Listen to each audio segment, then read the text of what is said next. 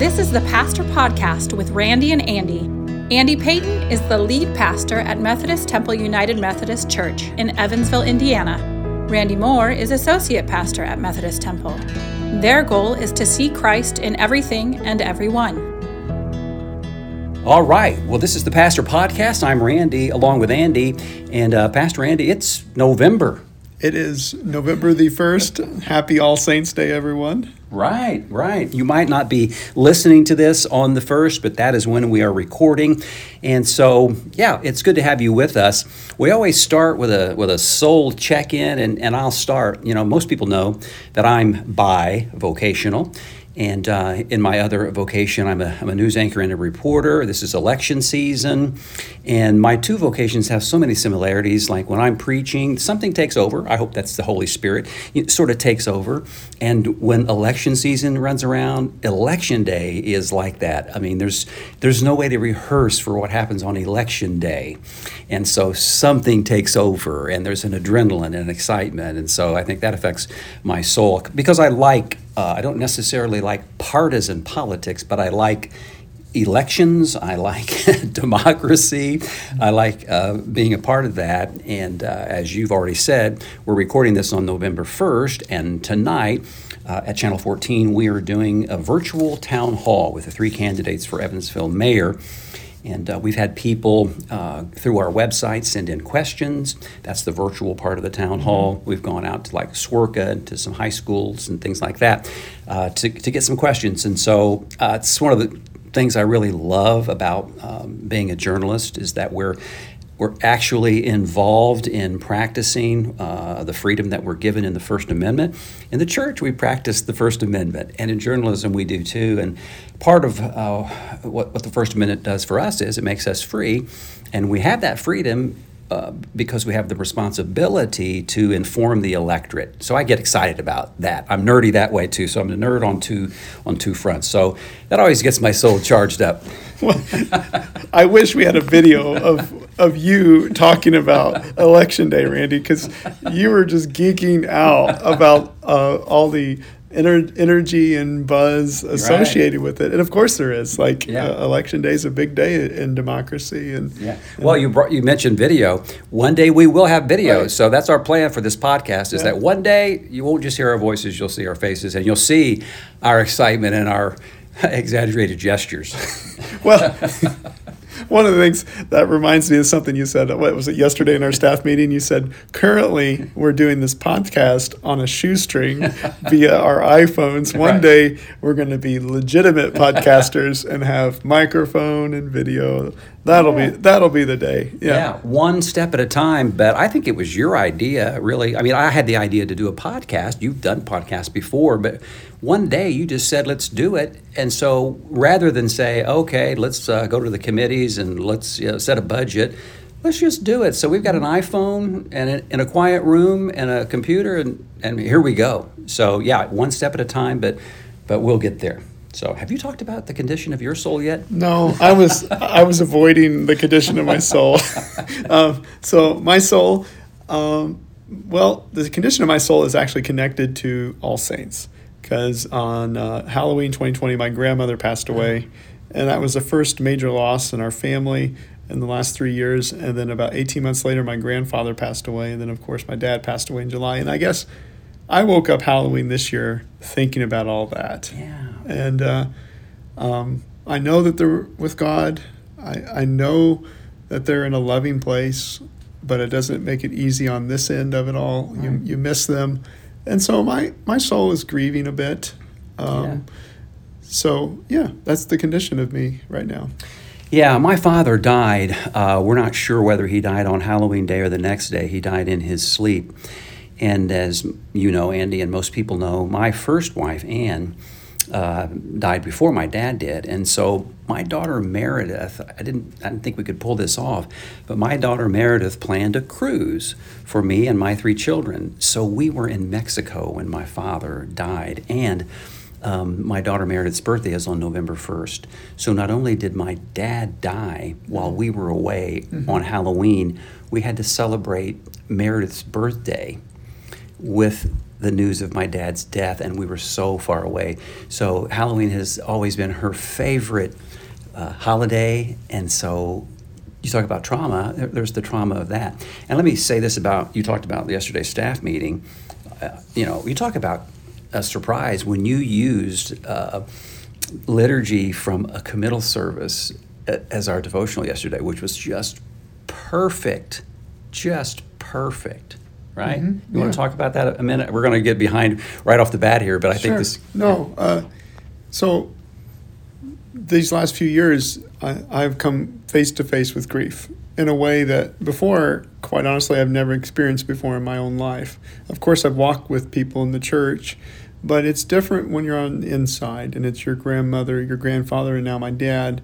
And so one of the things that's happened throughout that, though, is that I have found a new appreciation for the liturgy of the church. This little book that we use at funerals has prayers in it. Right. And I've used those prayers over the years, but gosh, they've been so helpful to me to put words to how to pray, what to say, give voice to what we're feeling. And the prayer that I used yesterday is one we use at our committal service. And the gist of the prayer is like, Eternal God, thank you for this person. Thank you for giving us this person.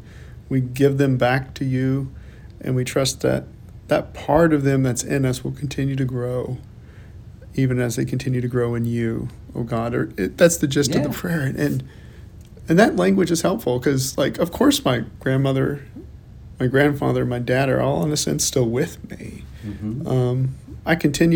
I would even go as far to say I continue to have a relationship with them in some sense. Now, I don't know how to explain all that, but, it's not like I see my dad over there in the corner or anything like that. But I continue to think about, what would he say? All that kind of stuff. What would he tell me right now? That kind of stuff. And, right. And there's just a real spiritual sort of connection as you do that. So anyway, I use that as a prayer for our staff. As somebody that comes from a non-liturgical background, it took me a while when I started attending a Methodist church, but now I really appreciate the liturgy. Mm-hmm. And that service of committal, there's a connection to the saints because the saints wrote it.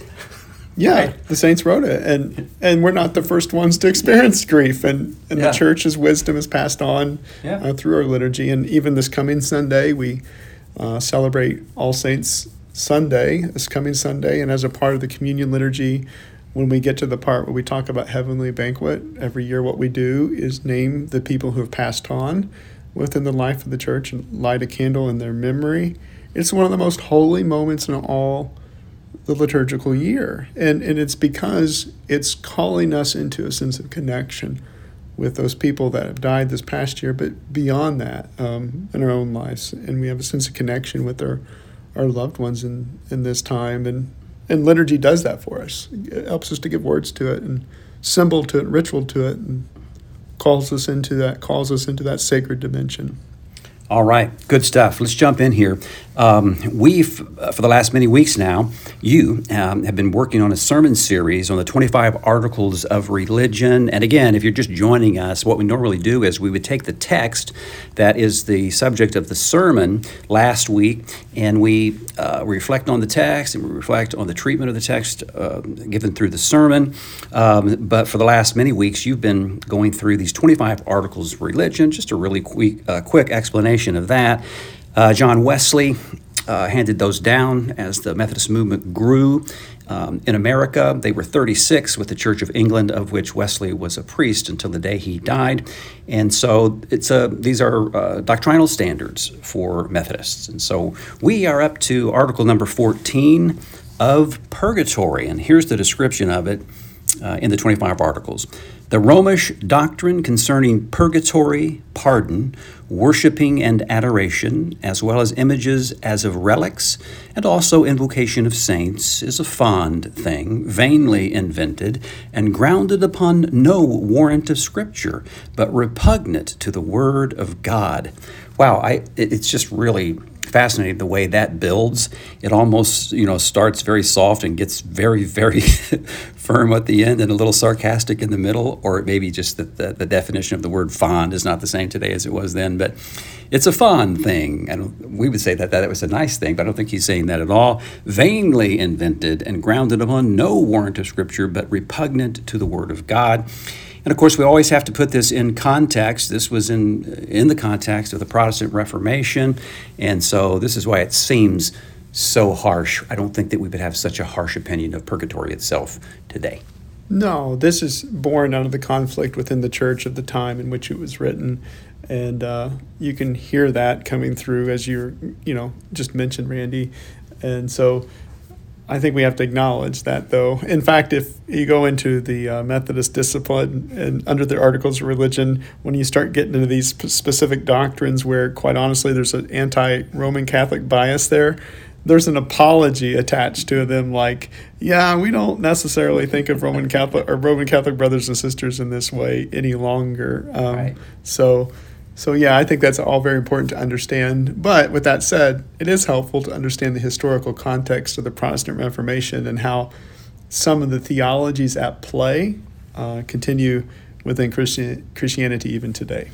Well, something that I caught on to several weeks after you started this, because I'm kind of a black and white guy being a journalist, I thought you were going to just tackle these articles head on, but you did something that's been so helpful. You've identified the fact that while they were written in English, it's an older English, and so the English itself has to be translated. The arguments were different, the issues were different during that day, and these documents were born out of those struggles and those tensions.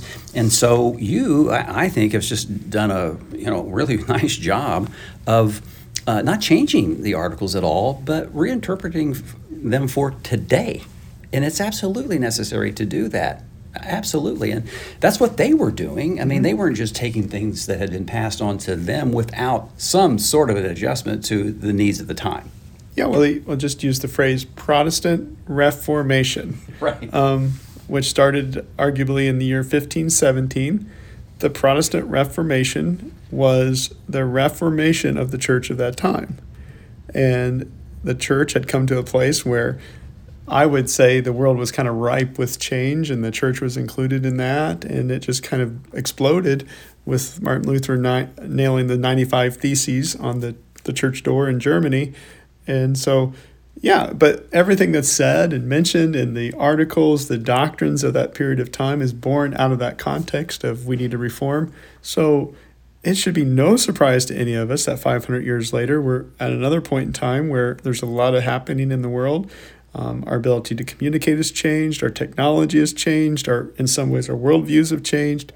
So what does it mean to live faithfully into the gospel in our context today? And so I've tried to take the timelessness of the articles and apply them to our context today. Yeah, very good. And you've already gotten into the history of it, and you've started to call these sermons lectures the last couple of weeks because they do sort of take that tone. But let me back up just a second and repeat something that you said that set the stage for what you were going to say in this history lesson that we got. You said that how we open ourselves to the presence of God individually and corporately impacts the people that we become. I'll let you comment on that, and then we'll jump into, you then looked at Calvinism and Arminianism. But before we do that, just the idea behind the idea that this impacts who we are. Yeah, the God we worship impacts who we become. And within the life of Christianity, but also in the life of other religious systems, not everyone completely agrees on who God is and what God is up to. We might be using the same language, we might be using the same terms, but the truth is, we don't always mean the same things. And what's important to kind of get at is the God that we understand in our minds as we pray and as we sing, as we hear sermons, the God of our understanding influences the people we become. I had a professor in my undergrad who, how did he say it? Stinking thinking leads to poor behavior or something like that. So, and you can apply that to theology. If your theology is mixed up, it's going to lead to some mixed up things happening in the lives of the people. And so that's what I tried to do in this sermon this week, is just talk about, look, within Christianity, and anyone that's really honest with themselves would have to be able to say that or admit this, that it's not really Christianity, it's Christianities. within Christianity, there's different ways of really worshiping God, talking about God, and therefore living into the gospel. Yeah. So you thought it was important then to get at purgatory by looking at it in its context and giving us this sort of history lesson about the Protestant Reformation and the two approaches that came out of that Reformation, Calvinism and Arminianism. And so it's going to make a difference what kind of people we are, whether we are Calvinistic or we are followers of the Arminian way. And you've already talked about the fact that in the 1500s, the world reached an inflection point. The printing press came along right about the same time. And then now we're mass producing the Bible. And we talk about a technological revolution today. This was a huge technological revolution. Yeah, the technology changed. People's access to information changed. And that led to a change in the church. And there is a huge correlation here between Protestant Reformation in the 1500s versus our current context today, because let's be honest, our technology has changed in a big way in the last 25, 30 years with social media, cell phones, the internet. Our access to information has changed, and every time something like that happens, boy, there's a big change in the world, and things get upended that we had grown accustomed to. And so there's just so much to be gleaned from this idea of the Protestant Reformation. And I will add also, to be fair to our Roman Catholic brothers and sisters, they had what they called a counter-Reformation too. Yes. So the Catholic Church went through a Reformation as well. Yeah. But you mentioned Calvinism and Arminianism, which is the two big camps within Protestant Christianity. And just to kind of, explain those really quickly, I think they explain a lot about what's happening within the life of the Protestant Church today. Calvinism goes back to John Calvin. John Calvin lived in the mid-1500s, and Calvin's goal was a noble one. The Protestant Reformation was just getting started. A lot of the early ministers were not used to having the Bible. They had not had much theological education at that time. And so Calvin sat down and he tried to write out a systematic approach first to the Creed, and then it grew into Christian theology general, and it became what was called the Institutes of Christian Religion. And so out of that document comes Calvinism as a school of thought and a theology. And the big thing that Calvin does, though, is he sets the sovereignty of God over and against the sovereignty of the institutional church that the Protestants were leaving. And of course, the Catholic Church leading up to the 1500s had a massive amount of power. They were in charge, they were in control, especially in charge and control of the afterlife in the hearts and the minds of many of the people living in the 1500s. Well, the Protestants obviously didn't agree with that. And so Calvin's God was sovereign over and against the church that was understood to be sovereign at that time. And so as it goes, what began as a correction to the abuses of the church of the time became an overcorrection, in my humble opinion, about the theology of the Protestant church. And so Calvin's God, in terms of sovereignty, basically became the direct cause of everything that happens in the world. To say, in Calvin's mind, to say that God is sovereign means that basically God is in control of every single thing that happens in the world. Now, think about the implications of that. The big question became, is God the author of evil?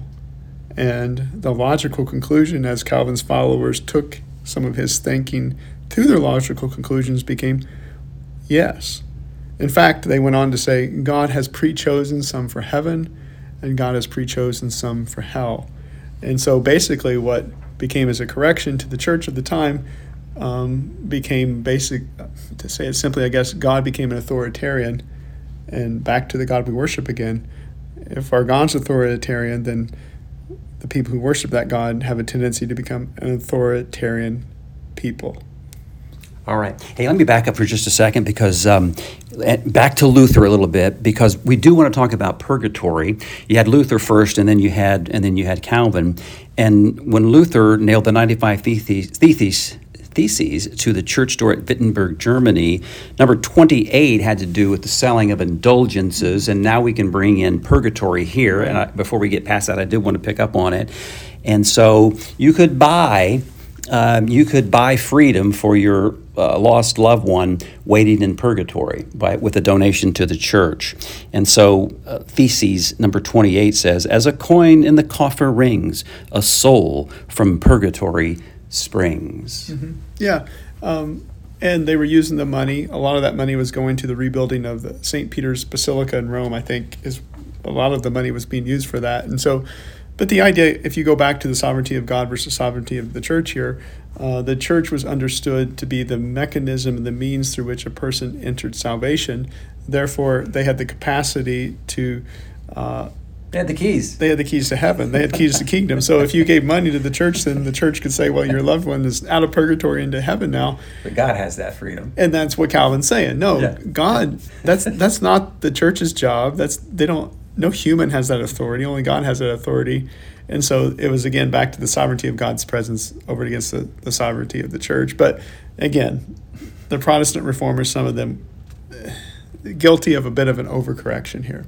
So typical in any arena.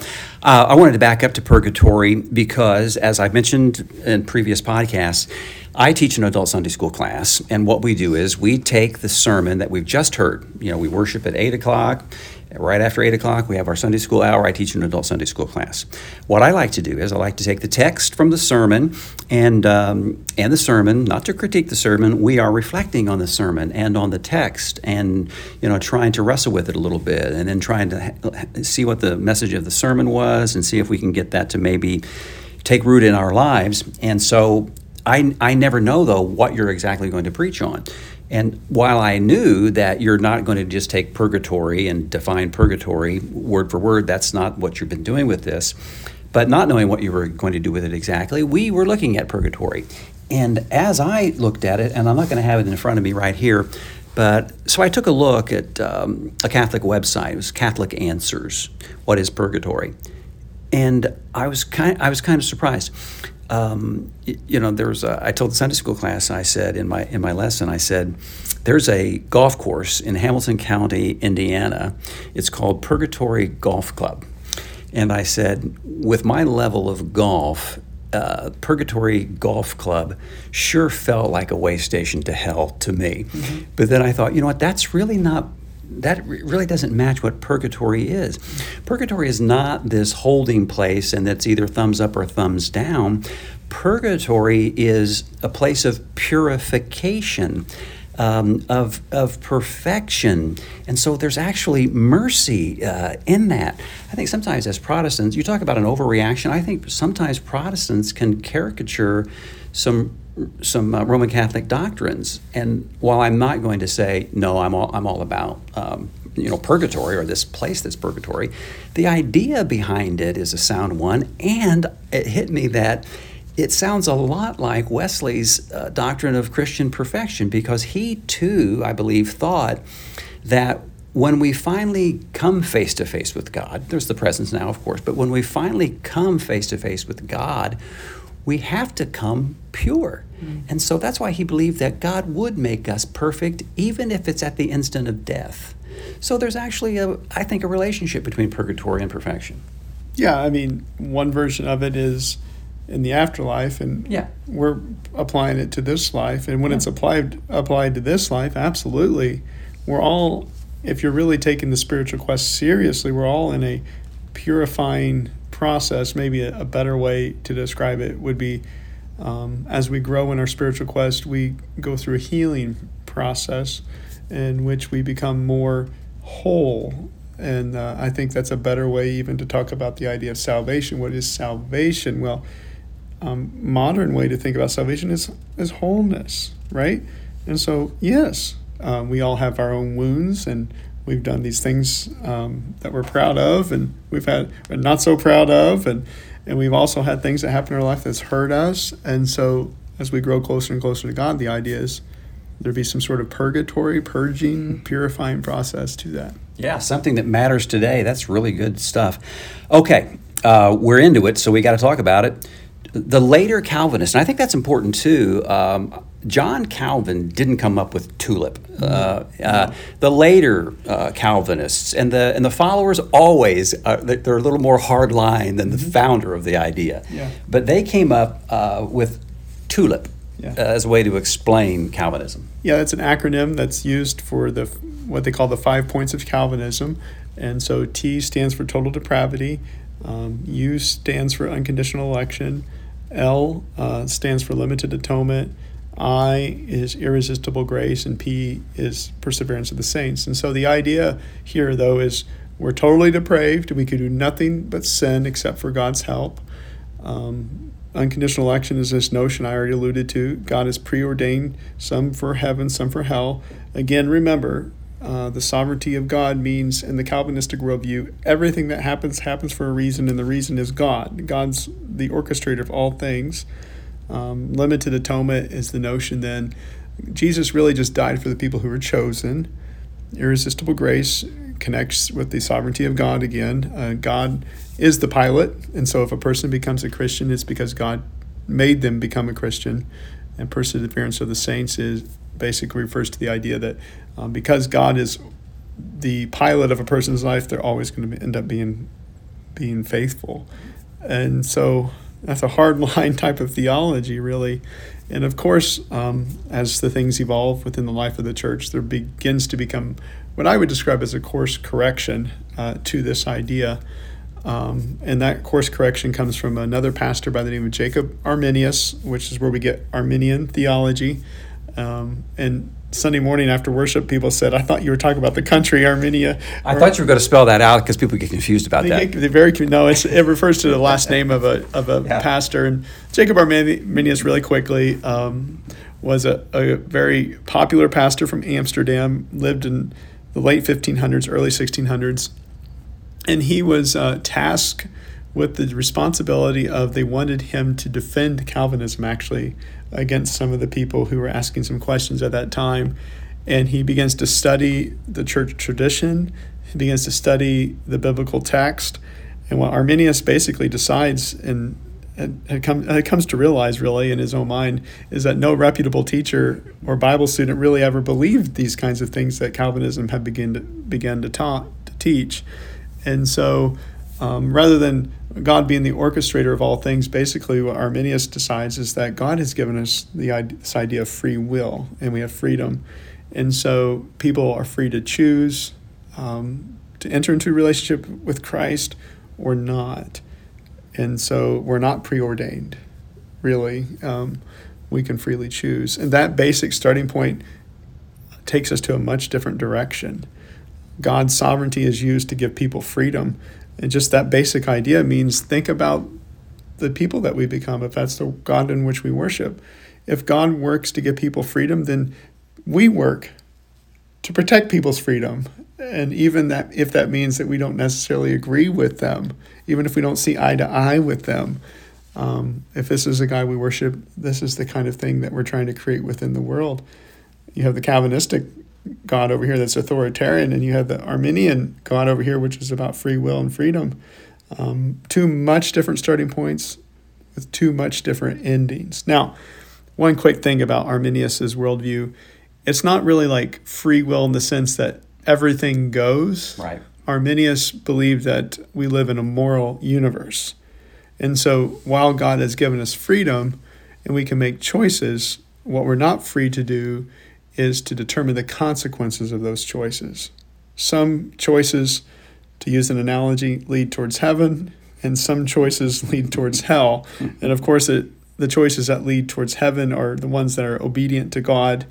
The one that leads towards hell are the ones that are going against the grain about what God desires for us as people made in the image of God. And of course, again, the answer becomes, what does obedience look like? And it's Jesus. He is the ultimate expression of obedience, author and perfecter of our faith as Christians. And so the idea here, though, again, is as we become more and more obedient to Jesus, then we grow more and more confident in our walk with God, and we can feel ourselves in Arminius' worldview growing in our love for God and other people. But it's much more dynamic. Let's bring in free will again as a way of introducing John Wesley, because John Wesley had something to say about free will too. It wasn't that he believed so much in free will, but in free grace. That we don't have a will to choose God without God's grace. Okay, so let's bring in Wesley again, because Wesley, while he wasn't Calvinist like Arminius. And the name got tagged on him, being an Arminian, got tagged on him, and he just sort of owned it. In fact, you mentioned this too, that he had a magazine called Arminian Magazine. So Wesley agreed. Yeah, Wesley was, I described him in my sermon as like a Jacob Arminius groupie. He was all about him, and he had the magazine called The Arminian. And Wesley spent a lot of time debating with the Calvinists of his time. And to be fair to the Calvinist, there's a very good biblical argument for Calvinism. You could go through the New Testament especially and find argument for Calvinism in the New Testament, but Wesley believed that it did not fit with the character of God that we see in Jesus Christ, which is what, in his mind, leads to more of an Arminian theology. And one of his big things is free grace for all and free grace in all. That's a Wesley idea. Yeah. And the notion here is that freedom happens really as we become aware of God's presence and live in cooperation with God's presence. And the more and more obedient we become to that love of God, the more and more free we become. And so it's not freedom in the sense that anything goes. It's freedom that comes through faith, really. Okay, let's try to wrap this up, and I'm going to paraphrase some of your final thoughts from your sermon, and then we'll do a little preview of next week. You said there are three ways that Calvinism and Arminianism play out today. One would be in the idea of thoughts and prayers, right? We hear that a lot, and so under Calvinism, you're just praying that you hope that God intervenes, because that's the only thing that's going to affect anything, is that if God intervenes, and if he doesn't, well, that was God's will. Arminianism, on the other hand, says, we ask God for the moral energy to do something about the thing that we are praying about and thinking about. The second way is through faith, and under Calvinism, faith is an end, and under Arminianism, faith is a means to an end. And then finally, number three, as it concerns human beings, under Calvinism, human beings are horrible, they're awful, they're totally depraved. And under Arminianism, human beings bear the image of God. Well, I think that's a great summary. Yeah, faith as an end and faith as a means is an important distinction between the two. When faith becomes an end, then it becomes all about having the right answer. When faith is a means, then it becomes about really the right heart and the right life, an obedient life. And so I think those two distinctions are very helpful. But overall, Randy, yeah, that's the big difference. If freedom is real, then some things are going to happen or not happen based upon our choice. And we can't simply just wash our hands of some of the problems in our world today and say, well, God's just going to take care of it. Well, maybe the way God is trying to take care of it is through us. And so when we use things like thoughts and prayers and other phrases like that, if we're not careful, our theology might be letting us off the hook of something that, quite honestly, God is calling us to do something about. And so the biggest issue to me, though, with the difference between Calvinism and Arminianism has to do with how it frames the way we see our lives. If we're totally depraved, then life is held in a sense of suspicion, in a sense. If we are made in the image of a loving God, then life is held as a sacred gift. And of course, it's going to change the way we treat ourselves, our neighbor, and the world around us. And so these are two very big camps within Protestant Christianity, two very different starting points with two very different endings. And anyone listening to this, I would say, search your heart and ask yourself which one fits closer to Jesus. And I'm biased, but I'm in Camp Arminian here. So right. Me too. And speaking of questions, if you have any questions, we're always looking for questions. I mean, this is a conversation, but we'd love to have you join in on the conversation. We talked about the development of the broadcast. One day that'll be possible for you to call in. But even now, send us a question. We're going to wrap this up because we're trying to finish it up in about 30 minutes, and so we're a little bit over. But we're going to look forward to next week, and we're going to make it quick because I noticed already that I've made a mistake in my notes. I'm going to be preaching on the 12th, and I was thinking that's by the time we do the podcast, that was going to be next. It's not. The 5th is the next, not the 12th. But as a preview, I'm going to be preaching on 1 Thessalonians 4:13-18. So you get a nice long look at that passage before we get to it the week after next. And Andy, I don't know what the next article is. Do you? Yeah, I know. Yeah. It continues down the line of some of the anti-Roman Catholic bias. And so last week was Purgatory. This coming week is going to be an article that basically talks about how it's important to use the language that people understand when you're in worship. And speaking in tongues? No, speaking in Latin, technically. Okay. Yeah, so it's a pot shot against the Roman Catholic Church again, unfortunately. Yeah. And because if you understand the context of the 1500s when Catholics would gather for worship was in Latin. Yeah. And so this article very, very specifically addresses that practice and says, no, it's important that you use the vernacular, the language of the people. And so what I'm going to do in my sermon this weekend, though, is build on one of Wesley's comments. He says plain truth for plain people is his goal. And so what he was trying to do is share the faith in a way in which people can understand. And so I'm going to just try to really simplify. So what is it that we're talking about when we talk about the spiritual quest? How can we learn from the secular world about that spiritual quest? And where does that correlate with our language as Methodist as well? And so my sermon this weekend is a miniature of what I've been doing up to this point, really.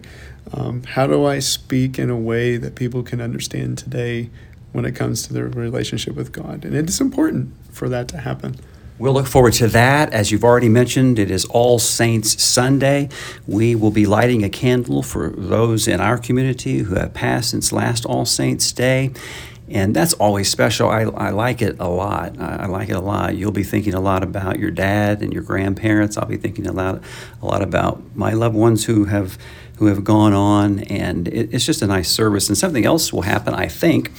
Pastor Andy, when his father died, as he was going through his father's things, he found a robe that they needed a place to live. And so Andy gave me the robe. And it's spent some time with the tailor, with the seamstress, to make it fit.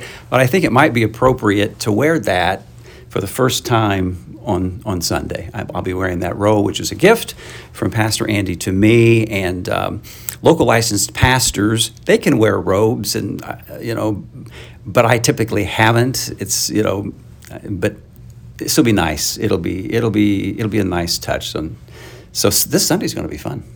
Yeah, we'll see if I can get through it. Yeah. Yeah, it's a very meaningful service, which can impact us in a very deep way as we think about the folks that have come before us. Yeah. So I think it's great that you have my dad's robe, though. That's pretty cool. Yeah, I'm looking forward to that. It's going to be a special day. Hey, join us if you want to. If you don't have a home church somewhere, we'd love to see you here at Methodist Temple in Evansville. We also worship virtually at 8:30 and 11. And so worship with us that way, or you're more than welcome to come see us. But we love you, and we appreciate you listening, and we will talk to you again next week.